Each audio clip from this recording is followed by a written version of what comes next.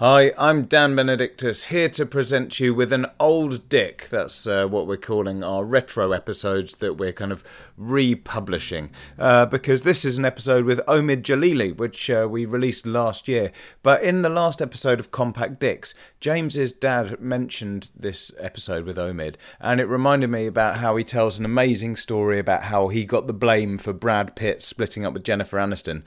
So it's well worth checking out just for that, although his other choices are very good as well. So we just thought, yeah, let's republish it so you can have another chance to listen to it in case you missed it the first time around. Thank you to everyone who's downloaded this, and thank you for listening. You're always welcome to get in touch at dixpod.com/contact or on our socials at dixpod on Instagram and Twitter. And there, not only can you just get in touch with anything you're thinking or feeling, you can also submit your choices for Compact Dicks. That's where you can choose who and what you would like to put on a desert island if you were doing the podcast. And we can include those in the next episode. So do get in touch with us because... well, we couldn't do that show without you. If you're enjoying this podcast, then please do leave us a rating or a review. It's always really helpful for us. Or just go and tell your friends as well. That is also helpful. That's it, really. I'll be back soon with another episode of Compact Dicks with James, and indeed an episode of Desert Island Dicks with another great guest. But now, do enjoy some old dicks with Omid Djalili. To be clear, I'm calling this episode an old dick. That comment was in no way aimed at Omid. Thank you.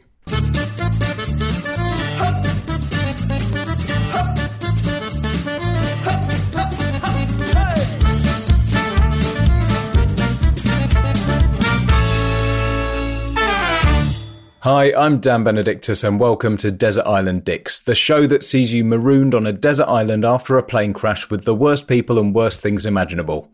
Who they are and why they're a dick is up to our guest, and here to share their Desert Island Dicks with us today is comedian and actor Omid Djalili. How are you doing? Very well, looking forward to this. Good. Is ranting a particularly fond pastime of yours? It is. And you know what? It's interesting. I had a fabulous gig in Bury St Edmunds recently. And one of my Twitter followers, who's very nice, who comes to the show, called Sam. And I recognize him in the front row, right front row. And I was saying, hey, Sam, because I like my regulars, my Twitter regulars. And then it was such a great show.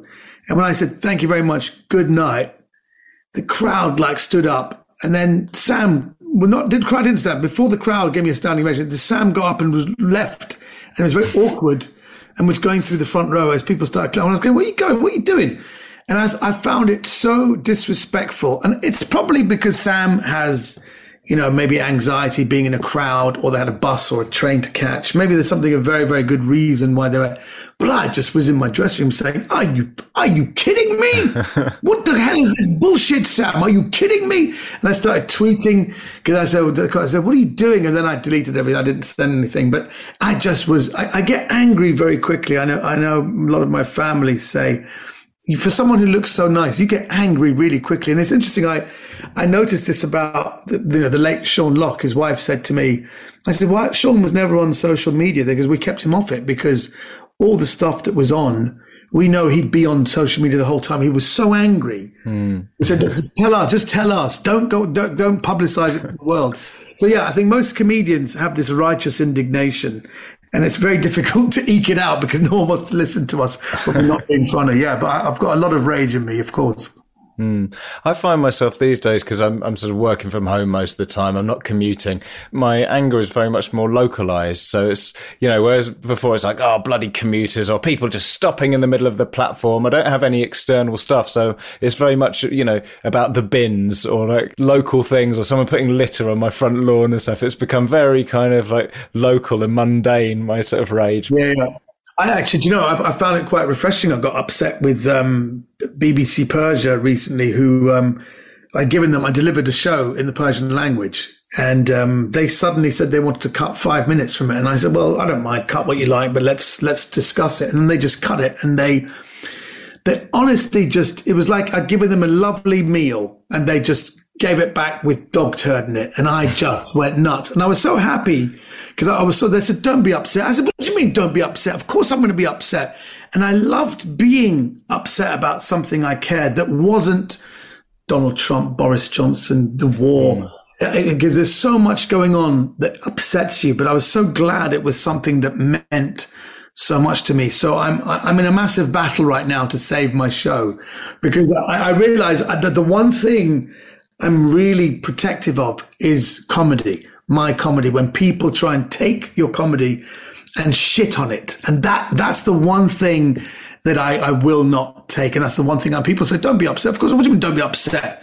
I'm going to be upset. This is my work and you're just trashing it. So it was actually very refreshing to be upset about something that actually belongs to me and not just external things. Okay, great. Well, I've got a feeling you're going to be superb at this podcast. So, we can dive right in and start choosing dicks, I think. Who's going to be the first person joining you on this island today, Omid?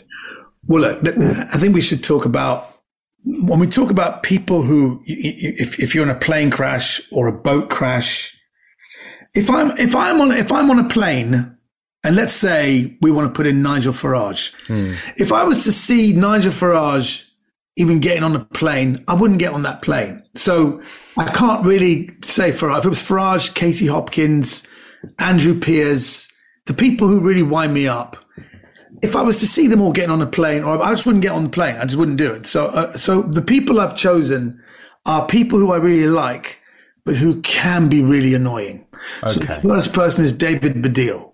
I'll put in my good mate, David Baddiel, who I love, but he can be slightly annoying. And I think he's someone I probably would be on a plane with. He's someone I probably would be on a long boat ride with. And if we crash, and if I was to be with him, part of me would think, well, he's a mate. It's okay. But a part of me knows from the history between the two of us, he will annoy the hell out of me. Okay.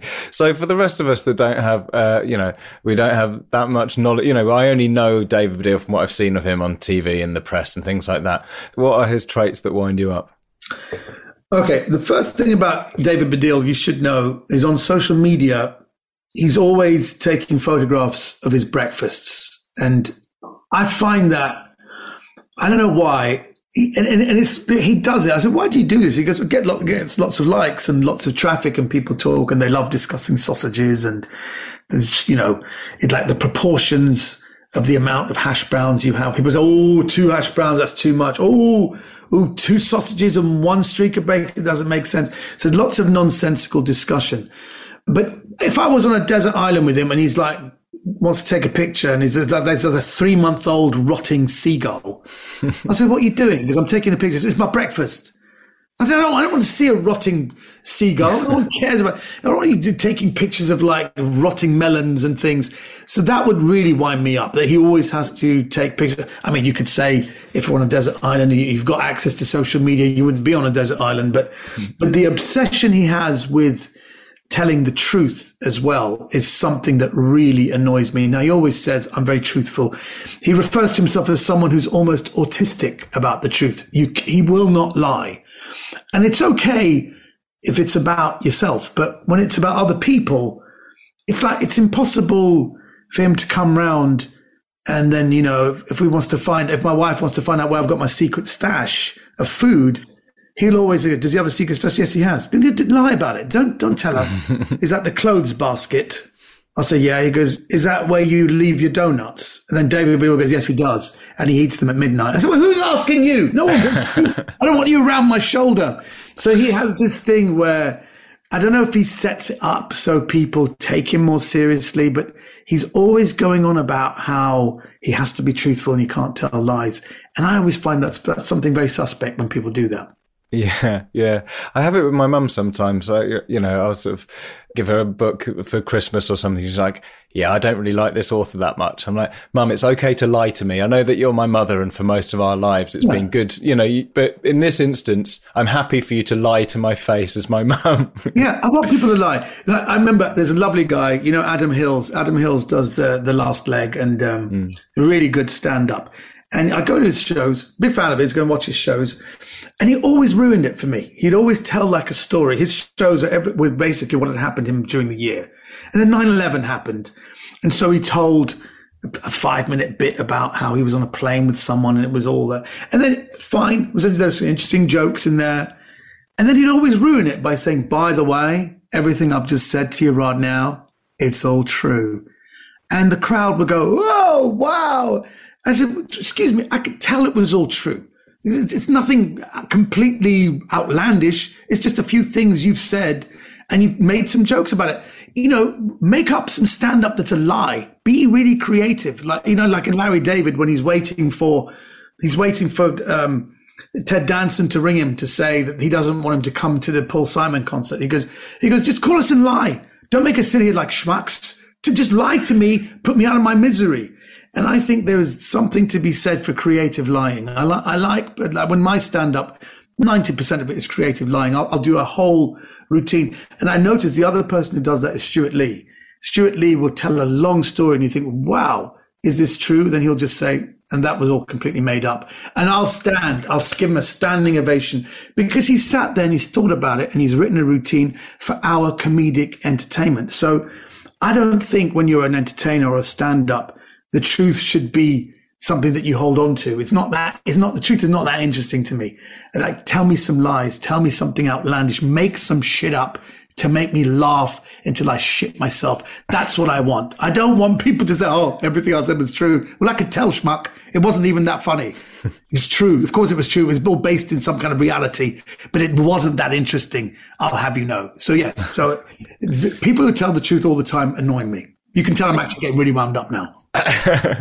No, it's good. I think, putting this on a desert island scenario as well. I mean, in order to keep the peace, you need to sort of lie a bit and sort of gloss over things. And I mean, just to sort of get along, you don't want to be sort of going, "God, you're starting to look really rough now."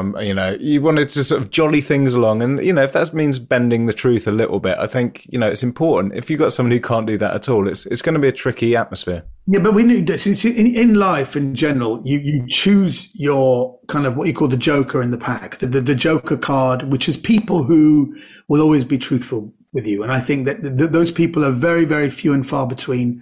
Like if you do a stand-up, like as a comedian, I do like it when we do a new material night, when I came in from acting into stand-up comedy, and I was always shocked where a comedian would watch you do new material and go, "Yeah, that was good. Middle bit was a bit crap. I don't think you should end with that line. Have you thought about this? But that opening line was terrible. I just cut that." And the actor in me was saying, "Oh my God, you're being so truthful," because we're so used to in acting. Even if you've seen a shit performance, you go, "Oh, well done, you've done it again. You were amazing." So people in the theatre world lie a lot because they can't be bothered to tell the truth. But you do have people who do that. So. And David Baddiel is actually one of those people in my life who's very truthful. And I, in a sense, I invest my relationship with him to be truthful with me. And I like that. So that's the one good thing, that if I am looking rough, or if he says, "Omid, I don't think you're eating enough," I know that would be a lie. That would be a complete lie. But I think that he's someone who I think at certain points it would be useful to have him around. Yeah.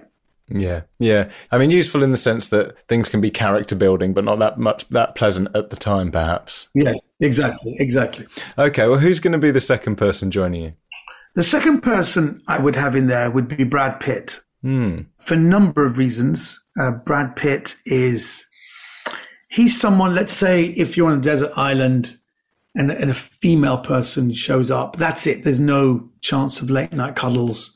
That's it, finished. Even if I was with David Baddiel want to cuddle with him and not me. People would choose Brad Pitt because he's so physically aesthetically pleasing. And he's also someone who, he's an interesting person, actually. I got to spend time with him, when I did a film called Spy Game. And, he was annoying only in the sense that he was unrelentingly polite. That was a thing. He was so polite. He kept calling me sir. I said, "What you calling me sir for? You're older than me." And he just got married to Jennifer Aniston. And he kept asking me I'd been married for about 8 years. He kept saying, "What's marriage like?" And I said to him, marriage usually, there's a little framework. It goes in 3 stages. Stage 1 is the love stage. Everything you see about that person you love. And then after about a year, you fall into stage 2, where everything you liked about that person now you find really irritating. And this stage can last a year, can last 10 years. A lot of people get divorced, actually. They never get out of stage 2. But if you get into stage 3, if you fight through, you start having better conflict resolution. You understand each other, but you've got to get through that difficult stage too. And his phone rang and he goes, sorry, it's Jennifer. I've got to take it. And he went away and I could hear him. We were doing a car scene together. So they let him talk to Jennifer for 10 minutes. He was pacing. I could see him. He was pacing up and down. He looked like he was being polite. Then he went ashen faced. Then I could see him getting angry. Then he got back in the car. I said, everything all right? He goes, I think I've just moved into stage 2. And it was quite funny. It was quite funny that he said that because it was the first joke he made. And then stupidly, just as a postscript, about 8 years later, this is now like 2008, there was a journalist, a regional journalist in Cardiff said, have you got any showbiz stories? I said, no, I never kiss and tell. He goes, you got to have one. So I just told her this little story about, Brad Pitt and Jennifer Aniston. And she goes, oh, that's a great story. And I forgot about it. And then a week later, I got a phone call from my agent in America. He goes, what the hell have you done? What the hell have you done? I said, what are you talking about? Look on the TMZ website.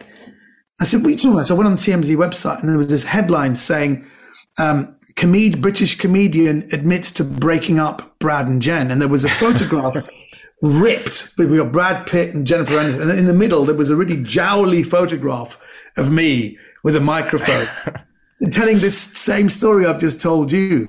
And everyone was upset. And I was glad that I'm glad they're upset. I'm glad that Brad Pitt was upset because, he just seemed unrelentingly nice and unrelentingly polite. And I think when you're on a desert island, you would like to think that those guards would be down, but I don't think he would. I think a lot of people who are into Hollywood, they have this thing where they never want to show their vulnerable side because they think there's some camera far away is zooming in on them. So I would find that if people were just polite with me the whole time, it would just drive me crazy. That's amazing. Yeah, it's interesting. Brad Pitt, I don't really have any idea what he would be like. And that sort of fits with what you've said. You don't really know much. He never gives anything away. He just never, I know that when I worked with him on this film called Spy Game, he never really said his lines. He used to feel the lines. And that kind of gave me bad habits because I'm also like now, I don't want to say the lines. Maybe I can feel the lines. And I remember Robert Redford was there. He goes, God, this guy irritates me. Just say the goddamn lines. Why do you have to play around with it? And I think this influenced me really badly because I did Shaun the Sheep, the movie, which is where I played any human character. You don't speak words. You have to do. I was the voice of Trumper, which is a human being. And the voice I give is what the sheep hear. So it's voice interpretation. So if my character's saying, "Oi, you get in there," you have to say it the way a sheep hears it, which is "Oi, yeah, oh you yeah." So and I was improvising. I thought this is great. I'm improvising, and then they say in the booth, "He goes, Omid, can you just give us a And I go, "Heh." They went, "No, just a and I go. They went, no, give us some simple And I said, I don't think my character would do that. And they said, we just want him I said, I can't do He wouldn't just go They said, do you want to take 5 minutes? I went, yeah, I will. And I took off my headphones and I walked away and I came back. I went, right, are you happy now? And it's because of Brad Pitt. Brad Pitt totally influenced me to improvise around stupid noises. So I do know he was irritating to Robert Redford as well. That's amazing. I don't know if we've ever had quite such insight into such high level actors as on this podcast. So this is great stuff. But you mentioned this sort of his physical appearance, obviously on an island. Amazing. He obviously keeps himself in shape. Yes. I wonder if part of that comes from being quite particular and fussy and sort of having a trainer and stuff. I wonder if that'd be the thing that would cause him to snap, when you he'd be really excited about all the coconut water, for example. But then, after a while, this isn't really working with my diet, what I'm supposed to be eating. It might kind of grate after a little while. I think that if you're on a desert island, you would like to think that we would all veg out together and realize that the life is now over. And existence as we know it is futile. So you'd like to at least sit down and connect with people. I think that's what you want. And if you see someone who's so physically perfect, they have to put in a lot of work. I mean, I know Gloria from Modern Family just looks at her own body because you think this just is like this. I have to work hard to look like this. And they do. People who have amazing bodies are in the gym every day, 3-4 hours a day. They really take care with what they eat. I wish I could be like that. My personal feeling is you live once and you've got to enjoy. I love Star bars. I will eat the Star bar. I'll eat anything. But I think people like that will be irritating because they will put themselves first.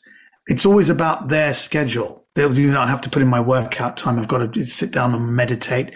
And when you're around people who place themselves first, I find that very difficult. I like people who are a bit more service orientated. And that's one thing I will say about David Baddiel. He will think about other people. And I just get the feeling that Brad Pitt would be very into himself, into his own routines. So I would have to would you believe I'd have to book an appointment to have some guy time with him. So I think that's the kind of thing that would really irritate me. Yeah, fair enough.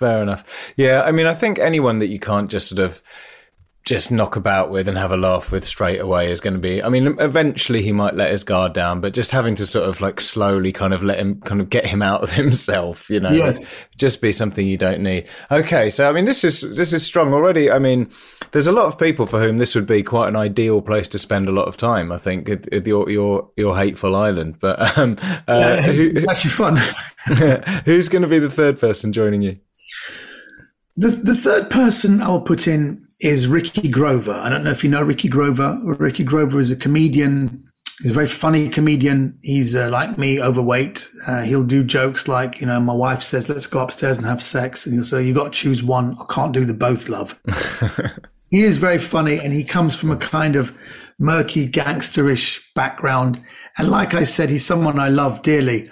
But I'm also, I would be fearful to be alone with him because there are some great qualities. Ricky Grover would keep you warm at night because he's big. He'd cuddle because he always wants a little cuddle. Come along, there's a little cuddle. He's also someone who you'd feel safe around because, he has, like I said, he's this murky gangster past, and he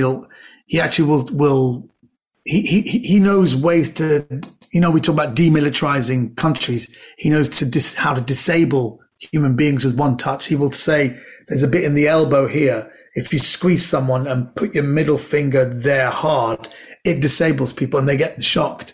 So he has the dark arts about him. So if there's a wild boar, I'll send Ricky. Ricky would probably kill him and eat it. So, but there's something about him as well, which is unnerving. There's something about him that while you love him, you don't know if he'll want to kill and eat you as well. And to be around that energy, to be worried about offending someone that much is something I would find so difficult. To walk on eggshells around someone like that would be so stressful. He famously punched a comedian in the face. There was a guy called Ian Cognito, who's no longer with us, who had come to the Edinburgh Festival, and he'd said something disrespectful about Ricky's wife. And Ricky said, no, I know you don't mean that. I'm going to ask you to take it back. He goes, nah, Ricky, I'm not going to take it back. Your wife is a this and this. He goes, I've given you one warning. I'm going to give you one more warning. Do not say that. Take it back. He goes, no, I won't. And your wife is. And before he said it, Ricky knocked him out with one punch and broke his jaw. And he went back to London because he couldn't finish the Edinburgh Festival. So he is someone who can disable you with one punch. And David Baddiel, I think I could take. I think Brad Pitt, I think it's all cosmetic with him. He looks great, but, one punch should be down like a plank. But I think Ricky's the one person where I know I couldn't take him. He has the dark arts. And if things get down to the bare bones and it's just me and him, I think he would eat me and he would survive. I don't think I could survive with him. I mean, knowing what he looks like and his appearance, and even just hearing you doing an impression of him, being warned twice not to take something back about his wife, I'd be terrified in that situation. He has that sort of brooding intensity, doesn't he, that kind of speaks of real life experience. Oh my God. Let me just tell you a couple of stories. One story I can tell you, he was at a comedy club and we were on it. It was headliners in Chiswick. I don't know what happened. He kept looking at this one bloke. I think he was a skinhead.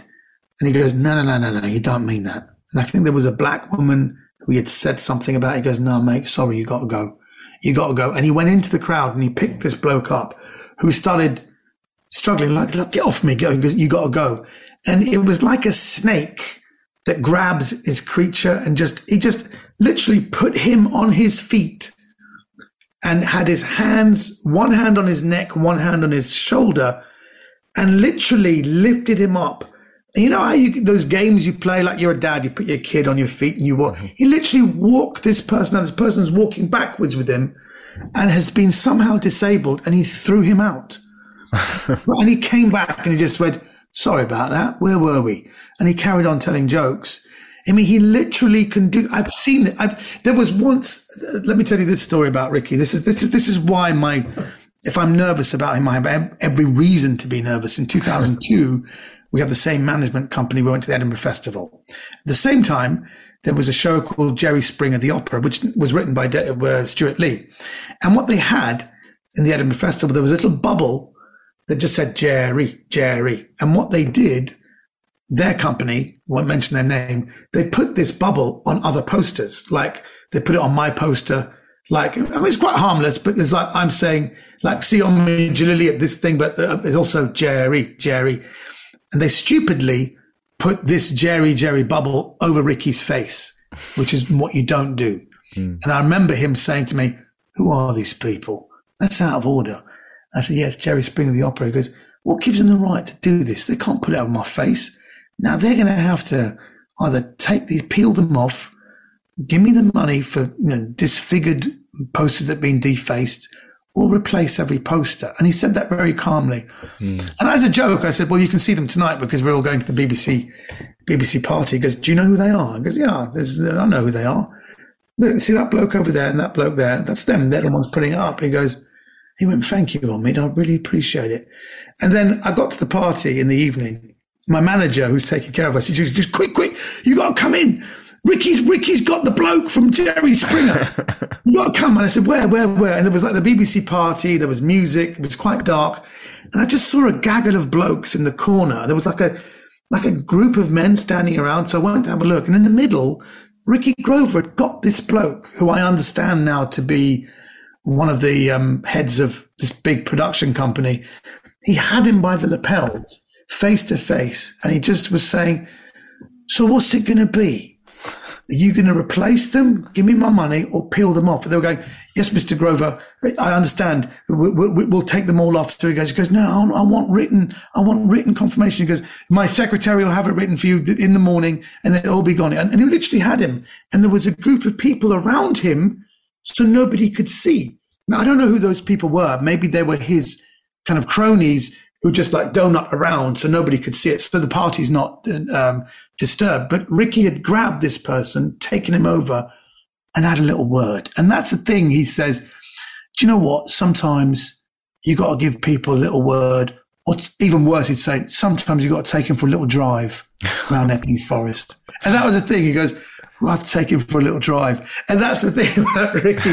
Now, if you're in his inner circle, it's all right. But when someone and a comedian says, I might have to take him for a little drive, you know he's serious. Wow. Yeah, being taken for a little walk around the island by Ricky would be God, it's over. Terrifying.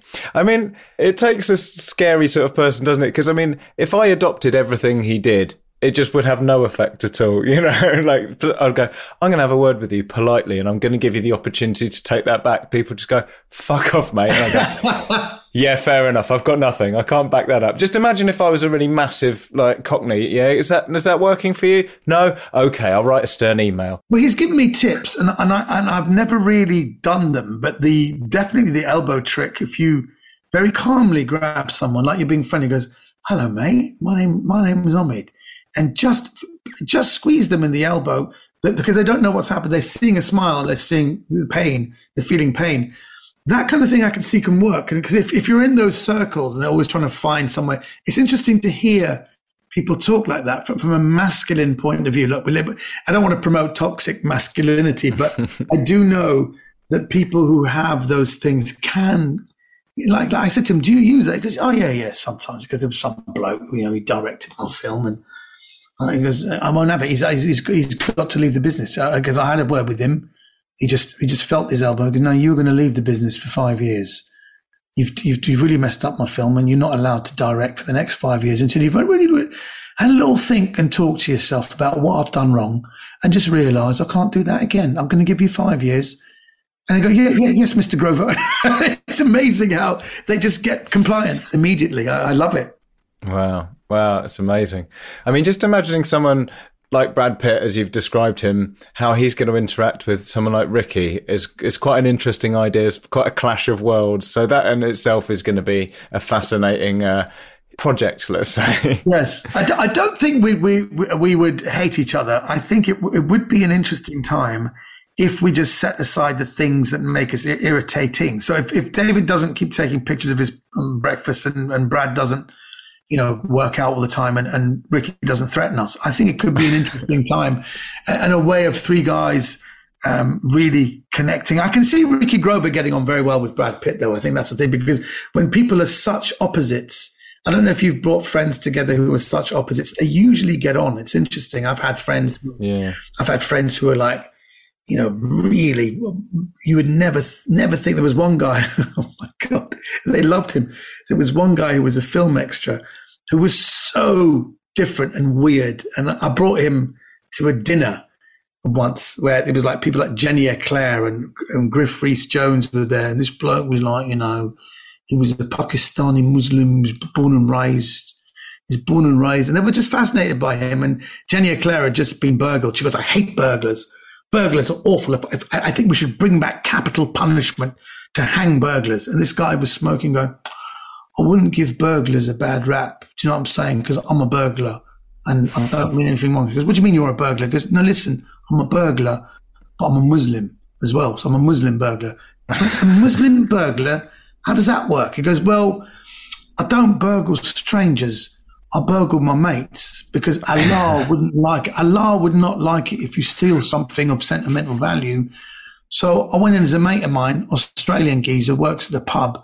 I've been round his house. I know what he likes. I know what he don't like. So I put the balaclava on, burgled his house. I took the cutlery and a couple of vases, but I left the Persian carpet because his girlfriend gave it to him. It's all right because he's a mate. She goes, he's a mate. Is he a mate now? We went, we've sort of drifted apart over the years. And couldn't be more different from the showbiz set, but they absolutely loved him. So sometimes Ricky Grover and Brad Pitt would actually be quite a good mix. Amazing. Well, unfortunately, we'll never know how it pans out. But, if we do find yourself in this scenario, maybe you can get a message in the bottle back to us or something. I'll send you up-to-date reports. Okay, well, on from the people then. Mercifully, amongst the wreckage of the plane, there was some food and drink left over. Unfortunately for you, it's your least favourite food and drink in the world. What are they and why are they so bad? For me, my worst nightmare would be really hot curries, because that's the thing. I even did a documentary about the chili, because the chili is actually, if it's used wisely, it's very good for you. The chili is very high in vitamin C. If you have a little bit of chili every day, it actually keeps colds away. People put it in curries in India and Pakistan. They don't usually get flu, actually, because the amount of vitamin C they have is very high. But I don't understand people who do, chili challenges, curries, because I did for the show, I had to do a competition, and it was so awful. When you eat it, you feel like you've eaten the sun, and it's amazing how quickly it shoots through you. So I did it for the first time. I went straight to the toilet 20 minutes later, and the head of a toy soldier that I had swallowed in 1973 popped out. I remember seeing, I said, what is that? Something shot out of me that I'd swallowed as a child, and it was the head of a toy soldier that had been stuck in my intestines. So actually, in that sense, they say a great diet is to eat as much as you can and then blow it out your ass. Actually, chilies, it does blow things out your ass that have been stuck in your appendix, stuck in your intestines for many, many years. But I don't understand that food, and it's no excuse if they have it on a plane. So if there's all this plane food that is really, really hot, I just find it impossible to eat. And then there'll be nothing there to cool your mouth down. It literally will take, sometimes if you don't, the taste stays in your mouth up to an hour and it burns your intestines. So that's my absolute worst food. I can't stand really, really hot curries. Yeah, there seems to be a real sort of fad these days. Like if you're on YouTube, there's, you can find sort of chili eating contests and like people sort of going, oh, what's the spiciest sauce? And I've made one that's 5 times as spicy as the last one. And, I like curries, I have a fairly okay tolerance for spicy food.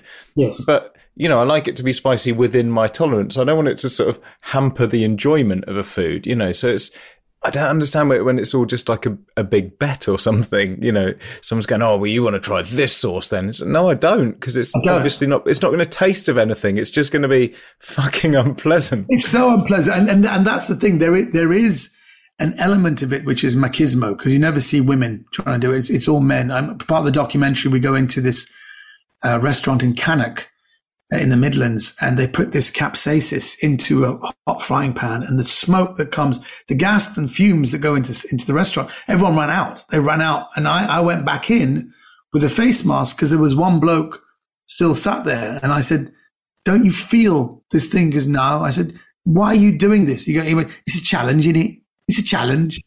It made me laugh. This big fat bald bloke did that. He was so destroyed. The only challenge left in his life was just to try and eat the kind of food no one else could tolerate. So I don't see the point of it. And although I do understand there are some health benefits to it, but like everything else, there has to be moderation. Yeah. And also, I mean, imagine a curry from a plane that's also too spicy. So it won't taste of anything. It will just be spice in like tiny little containers. So it'll just be incredibly unsatisfying. And you always feel awful afterwards. If there's really bad plain food, you can really feel it. It's bad enough being in a cylinder and taking in the air of 300 other people.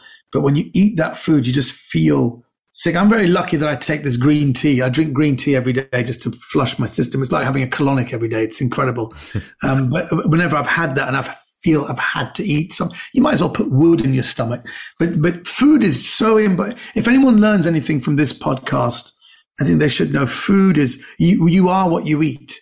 And actually, the more healthier I've been eating and the more higher quality produce, you find that your skin I'm in my mid 50s, but they tell me I've got the skin of a 30-year-old man, is because I'm eating better produce. And what can actually kill you is pesticides. Like when people give me like seedless grapes and they go, they're washed. I said, no, you got to wash them a bit more because the pesticide will kill you. So when you put bad things in you, it can make you feel awful and it actually will kill you. So make sure you eat good produce and you clean the produce. So that's my little educational thing. I'm going to use. People can learn something from this. Yeah, well, no, it's a good tip. It's a good tip. And yeah, putting bad things in you doesn't come much worse than overly spiced plain food, I think. So I think that's a good choice. What would you attempt to wash it down with, Omid? What would your drink choice be? I was given whiskey when I was a young kid by my dad because he wanted me to be put off. My dad used to drink, but he just didn't want his sons to drink. So from the age of 2 and 3, he used to give me, I thought, what is this? So I've had this real aversion to alcohol. But I have realized that when someone put some in my drink once, and I tasted it, I thought, what's this? And I'm a big bloke, but it really gets you tipsy. I've never really been drunk, but people say, no, you were, because we put drink in your Coke and there was some rum they put in there.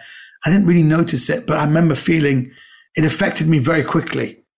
And I was a very funny drunk, I must say. People saying, you're hilarious. There are some people who become boring drunks and I don't drink, but apparently I'm very funny. It's happened to me twice.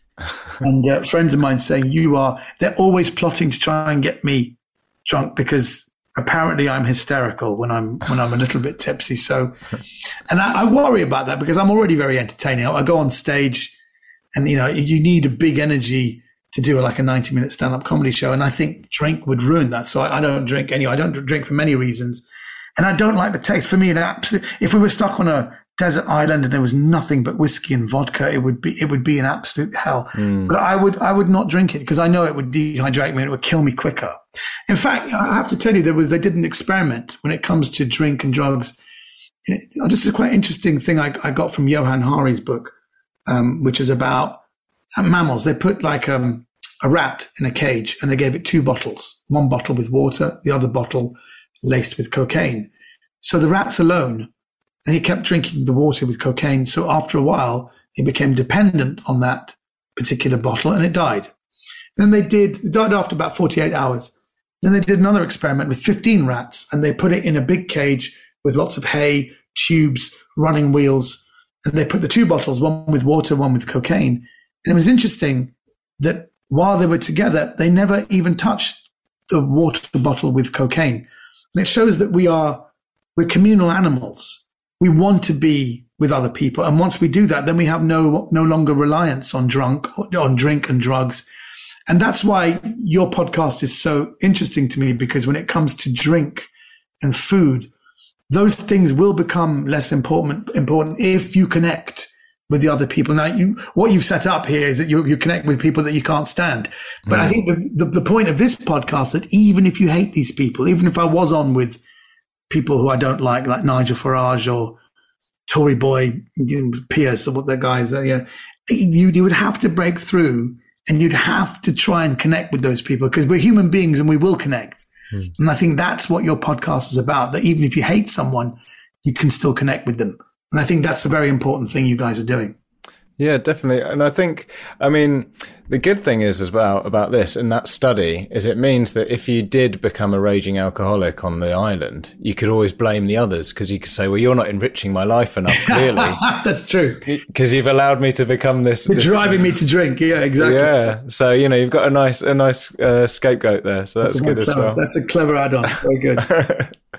Okay, Omid, now fortunately you won't be without entertainment on the island. The plane's entertainment system continues to work, but just your luck, it only has 2 working settings. One is your least favourite film of all time, and the other is your least favourite song. What are they and why? Least favourite film. And that's a difficult one for me, because I'm a huge fan of film. I'll only watch films that I like. If I don't like a film, and these days with Netflix, you can, if you look at my Netflix, it's things that I've watched. I've bailed after 2 minutes, 3 minutes. I bailed from one film after 40 seconds. So I'm not the kind of person who, if I don't like the opening credits, or if I don't like, I'm off. But I'm going to choose a film which has now become my least favorite film, because when I saw it in the cinema when I was 20 years old, it affected me so much. I had to be helped out the cinema because it was so affected me. And that film was Aliens, the sequel to Alien, which was the Ridley Scott film. James Cameron did Aliens. And I was so anticipating and waiting for Aliens. Once Alien hit in 78, all throughout the early 80s, we heard they were doing a sequel. And it eventually came out in 1986. So I waited 8 years for this film.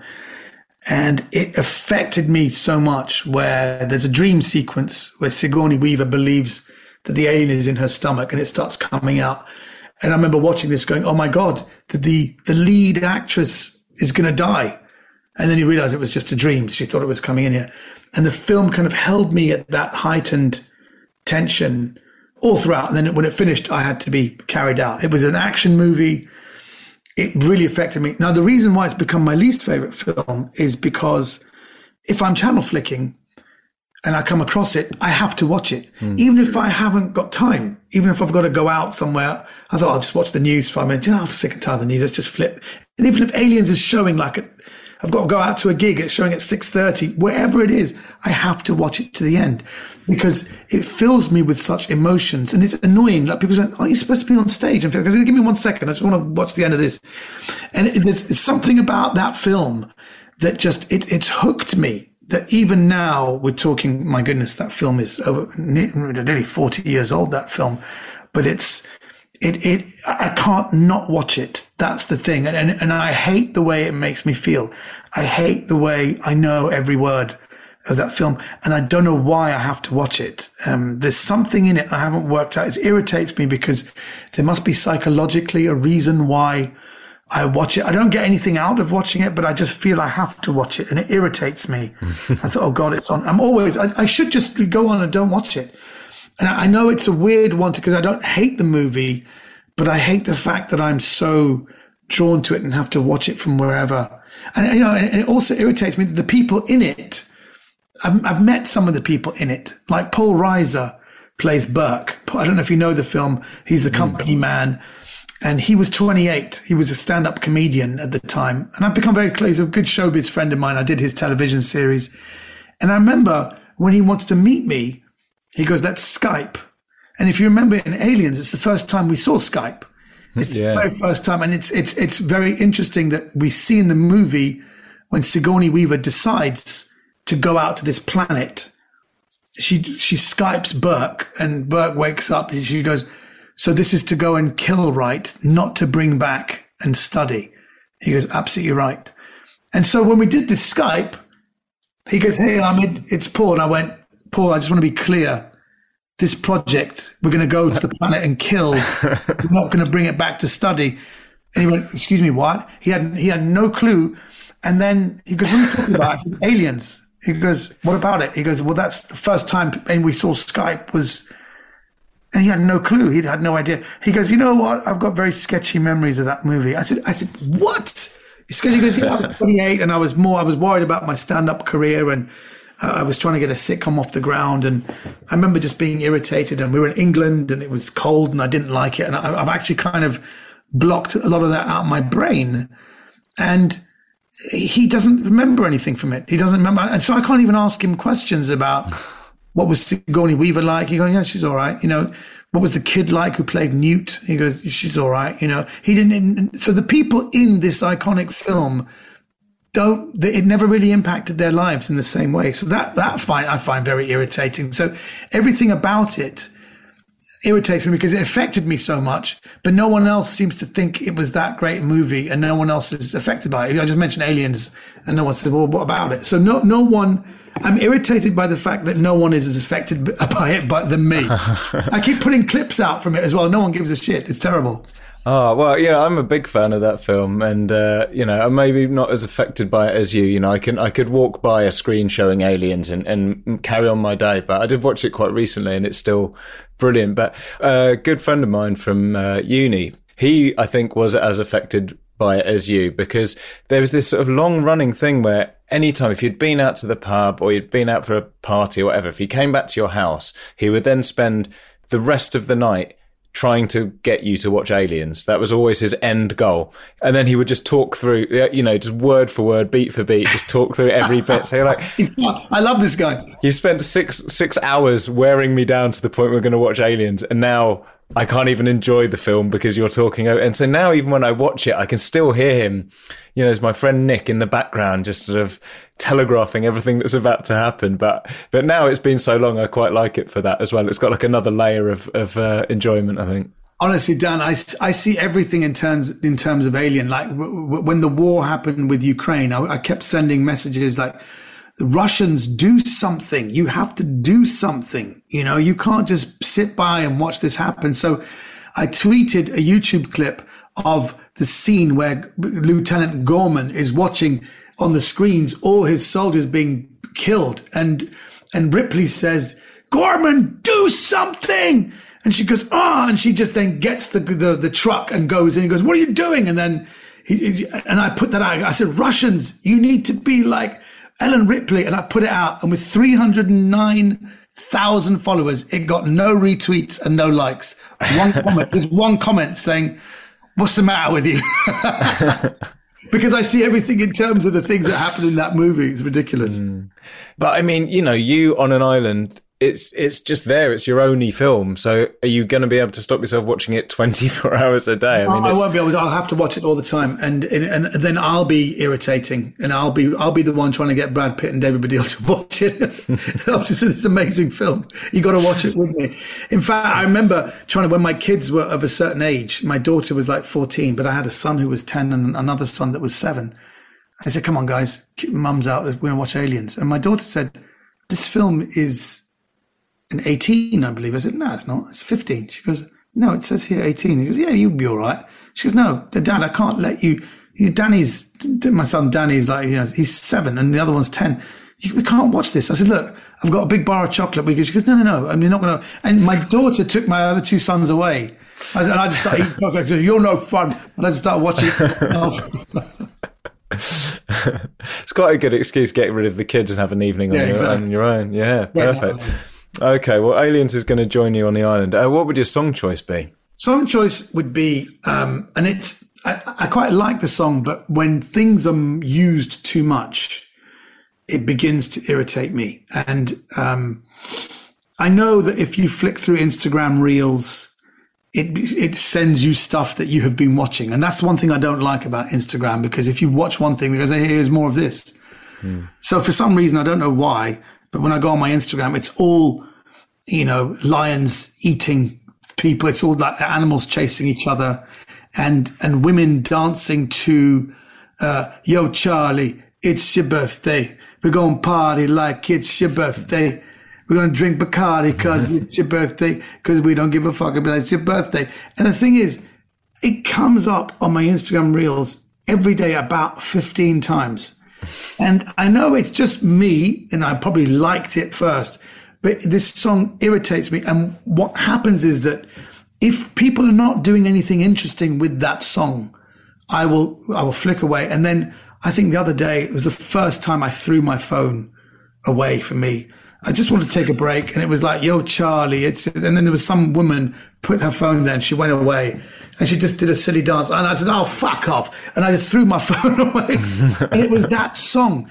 It was that song that really irritated me. And it was like, I've had enough of that song now. And it was just through overuse. It's probably a really good song, but it's just, I'm sick and tired of it. And I hope Instagram, I don't know what to do I've got to go and watch something else before the Instagram sends me all these things, because they send you all these things. So I don't know how to get with it. But I do like the song, but it just through repetition, it's annoyed me. Yeah. And also on the island as well, after a while, you wouldn't even know if it was your birthday. Maybe one day you're like, I think it is actually my birthday. And then they start playing the song and you're like, no, can we not play it on my birthday this time? I think on one of the most important things in life is variety and diversity. I understand when people are pushing towards diversity, because white people are sick and tired of just being with white people. Black people are sick and tired of just being with black people. There's something to be said for the energy of diversity and the energy of different tastes in music and different types of food. That is, I think, our strength as a species. And really, as the older I get, the more I appreciate diversity, actually, and how if things are the same and monotonous, boredom, I always try and avoid boredom. That's the one thing I haven't felt since 1985. I was bored one day. I thought I never want to be bored. So there's no excuse to be bored. Just do something different.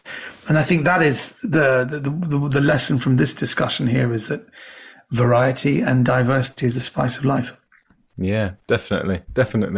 Okay, now, Omid, we've got one thing left now, and then I'm going to set you free into the world to try and think about situations that aren't terrible for your health. But finally, the island is overrun by the biggest dick of all the animals. Which animal is it, and why? Oh, cats. Definitely cats. There's no question. Cats, the biggest dicks ever. I've had nothing but cats, and they don't like me. They've never liked me.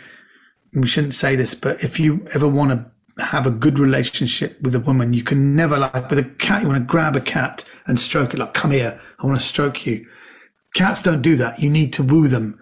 You need to be very gentle with them, stroke them very gently, attract them to you. That's what you need. That's the whole lesson of cats, that you have to be attractive for a cat to come to you, which is annoying, because all you want is like, sit here and let me stroke you or play with you, and they are the most selfish people. I remember just walking my cat to a neighbor once, going to leave the cat there, and it just scratched me. And I thought, you son of a bitch, I've raised you since you were like nothing. I've given you food, and I'm just walking you out. I'm stroking you, and you just don't like it, and you scratch me. That's the thing. That's the thing I can't stand about cats. They're so disloyal. I love loyalty. That's one thing. I'm very loyal. I've been with the same blind manager for about 27 years. He's so blind, he'll voice text me. He goes, I'm at this party. I'm with Idris Elba. I said, from Luther? He goes, yeah. I said, what's he like? He goes, sorry, it was Moira Stewart. And he's so blind he can't see. When I get there, it was Diane Abbott. So I'm loyal to him, even though he's blind as a bat and he makes so many mistakes. But I'm loyal to him. So the reason why I don't like cats, the most disloyal, faithless animals, and they never repay you. They never give you affection. Whereas a dog is the complete opposite. The dog will be thankful, but a cat is, unless you give me food and unless you look after me, I will scratch you. And I'm done with cat. I even put a cat video of a cat playing football and scoring a goal. I put it on because it was funny to me, but they're the one animal that I really can't stand. Yeah, I mean, I've always had cats. I've got a cat now, and so I had to take him to the vet recently. He's developed this thing. He's 10 years old. Yeah. And he's just started pooing in the house. Yeah.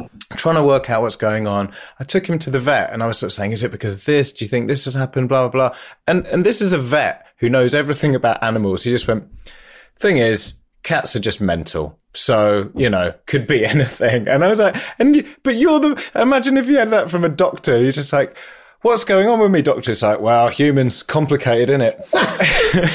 Right. That's a great answer. Yeah. But, so I get that. And especially, if you're on the island, you're going mad. It'd be nice to have a, little animal to cuddle now and again. But if that animal just wants to tell you to sod off all the time. It would bugger off. That cat would be buggered off. That's a I would never, if there was a cat there, we wouldn't see it. We wouldn't see it at all. We only come around sniffing for food and, basically cats can piss off as far as I'm concerned. Yeah, that's fair. And I'm a cat lover and I agree. So fair enough. There you go.